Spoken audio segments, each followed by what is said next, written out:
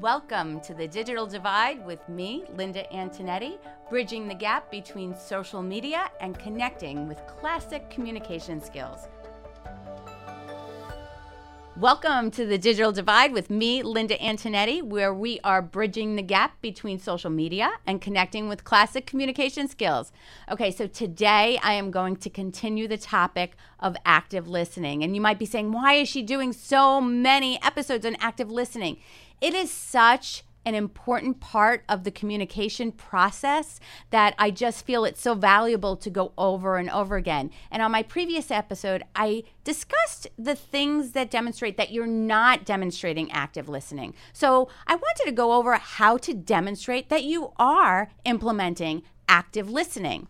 So you need to go back to actually some of my very first episodes on nonverbal and verbal communication. Those are the basis for all communication skills. So I want to reiterate that today, how you do demonstrate active listening, okay? So you need to implement these skills, both nonverbal and verbal. Show that you're paying attention, okay? I've talked about eye contact. Look at the speaker when they are speaking to you. Show them that you're engaged in what they're saying, okay? The speaker will definitely notice if you're not looking at them. They're going to know that your attention is not on them if you're not looking at them. So it is so important that you look at them while they are speaking, okay? And this can be difficult to do, this next one, but try to put aside distracting thoughts. Okay, so some of us have a tendency when somebody is talking to you that not even, that your phone, what's going on Facebook or what's going on Instagram, but I know sometimes I have a tendency to think about all the things I need to get done during the course of the day. And you put the list in your head while somebody's talking. And I'm really missing important pieces of information when I do that. So try to push those distracting thoughts to the side, okay? And give your total attention to the person who is speaking, okay? This includes trying to think of your response while the speaker is talking. So that's another way that we're distracted. If somebody's talking to you and they say something that makes you think about something and you're thinking about what you want to say and you're missing half of the information that the person is providing to you.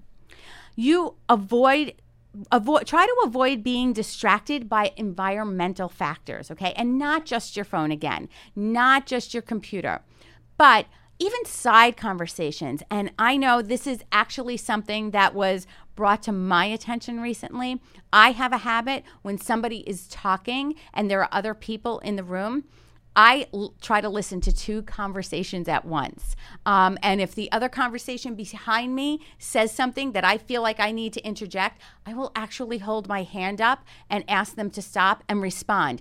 This is such a bad habit that somebody brought to my attention because it showed the person let me know that they didn't think I cared about what they were saying. And that's really not what my intention is. So try to not be distracted by those environmental factors. It's something even I have to work on as well. Okay? Make sure you're paying attention to the speaker's body language. Okay? So this goes back to those nonverbal cues because what they're saying, the words that are coming out of their mouth can be very different than what their body language is saying. And you have to get all of the information that they're trying to give to you, you have to listen and look at the same time to make sure that you're getting the full entire message of what's trying to be said. Okay, so that's how you pay attention. Show that you're listening. Provide feedback every once in a while with a nod of the head, a yes, an uh-huh. Not, like I said in a previous episode, you don't want to do that incessantly. Every once in a while, let them know that you're listening. It continues the conversation. It encourages the speaker to continue to talk because they know you're listening to them. Smile and use other facial expressions that fit appropriately with what they are saying. So I think I mentioned this in a previous episode. When I'm excited, there is nothing more deflating than when I come in and I speak to somebody and I'm so excited and I'll say, oh my gosh, I can't wait for you to hear what I have to tell you. And they look at me like this.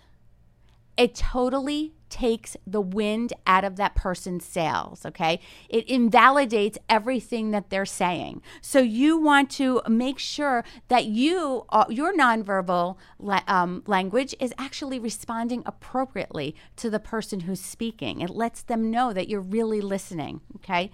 Give an open posture. I've spoken about this as well. Show them that you're welcoming, you're taking in what they're saying by having an open posture, not a closed posture, leaning into them, having your arms to the side, not your arms crossed, looking at them with not just your face, but your full body, because that's showing them that you are totally listening and attending to what they're saying. Give verbal feedback, okay? This will help ensure that you understand what they're telling you, okay? Because when you give verbal feedback, you're reiterating what they're saying, showing that you were listening. You can ask for clarification. You're reflecting on what they're saying. You're showing them that you really took in what they're saying and considering what they're saying and are interested and want to know more. And you show them you want to know more by asking them questions to continue the conversation, to help them elaborate on what they said, or even just to help you get clarification of what they said. Okay? And again, respond appropriately, okay? Make sure your questions and comments are related to the topic at hand. Don't go off topic. At least if you want to transition well. Don't just go cut it off and go right to a new topic, because it does show that you did not care and you're not listening to what they said. Be respectful in your response. So if somebody says something that you disagree with, take control of your emotions. Try to take in what the person is saying and respond respectfully. Because once you respond with disrespect and you become defensive, all bets are off, and you actually shut down the conversation. You can damage the relationship, and it won't be a productive interaction. So be respectful when you do respond, to show that you do respect what they're saying. Even though you don't agree with somebody, you can listen and respect what they're saying. Treat the person the way they want to be treated.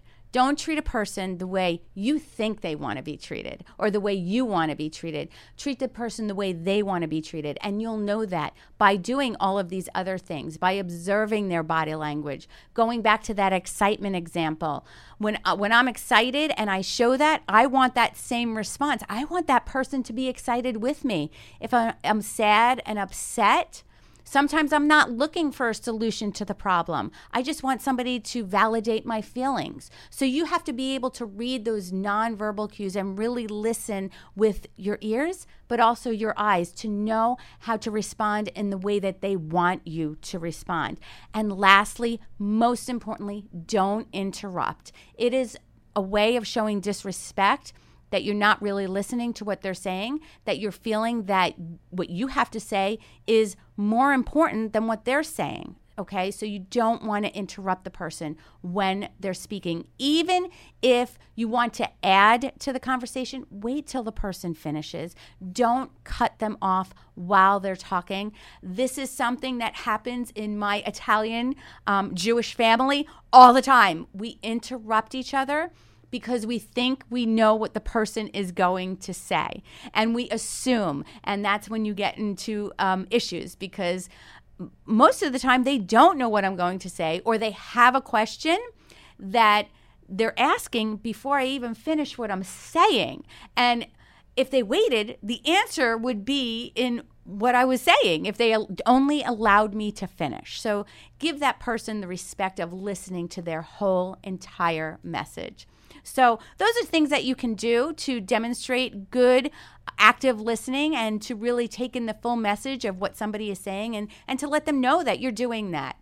So I hope this episode of Active Listening has helped you here on the Digital Divide. I can't wait till you join me again next week on my next episode as we continue the conversation of what might be stopping you from demonstrating active listening. So thank you, everybody, for joining me here on the Digital Divide. I look forward to you joining me again next week, where we are bridging the gap between social media and connecting with classic communication skills.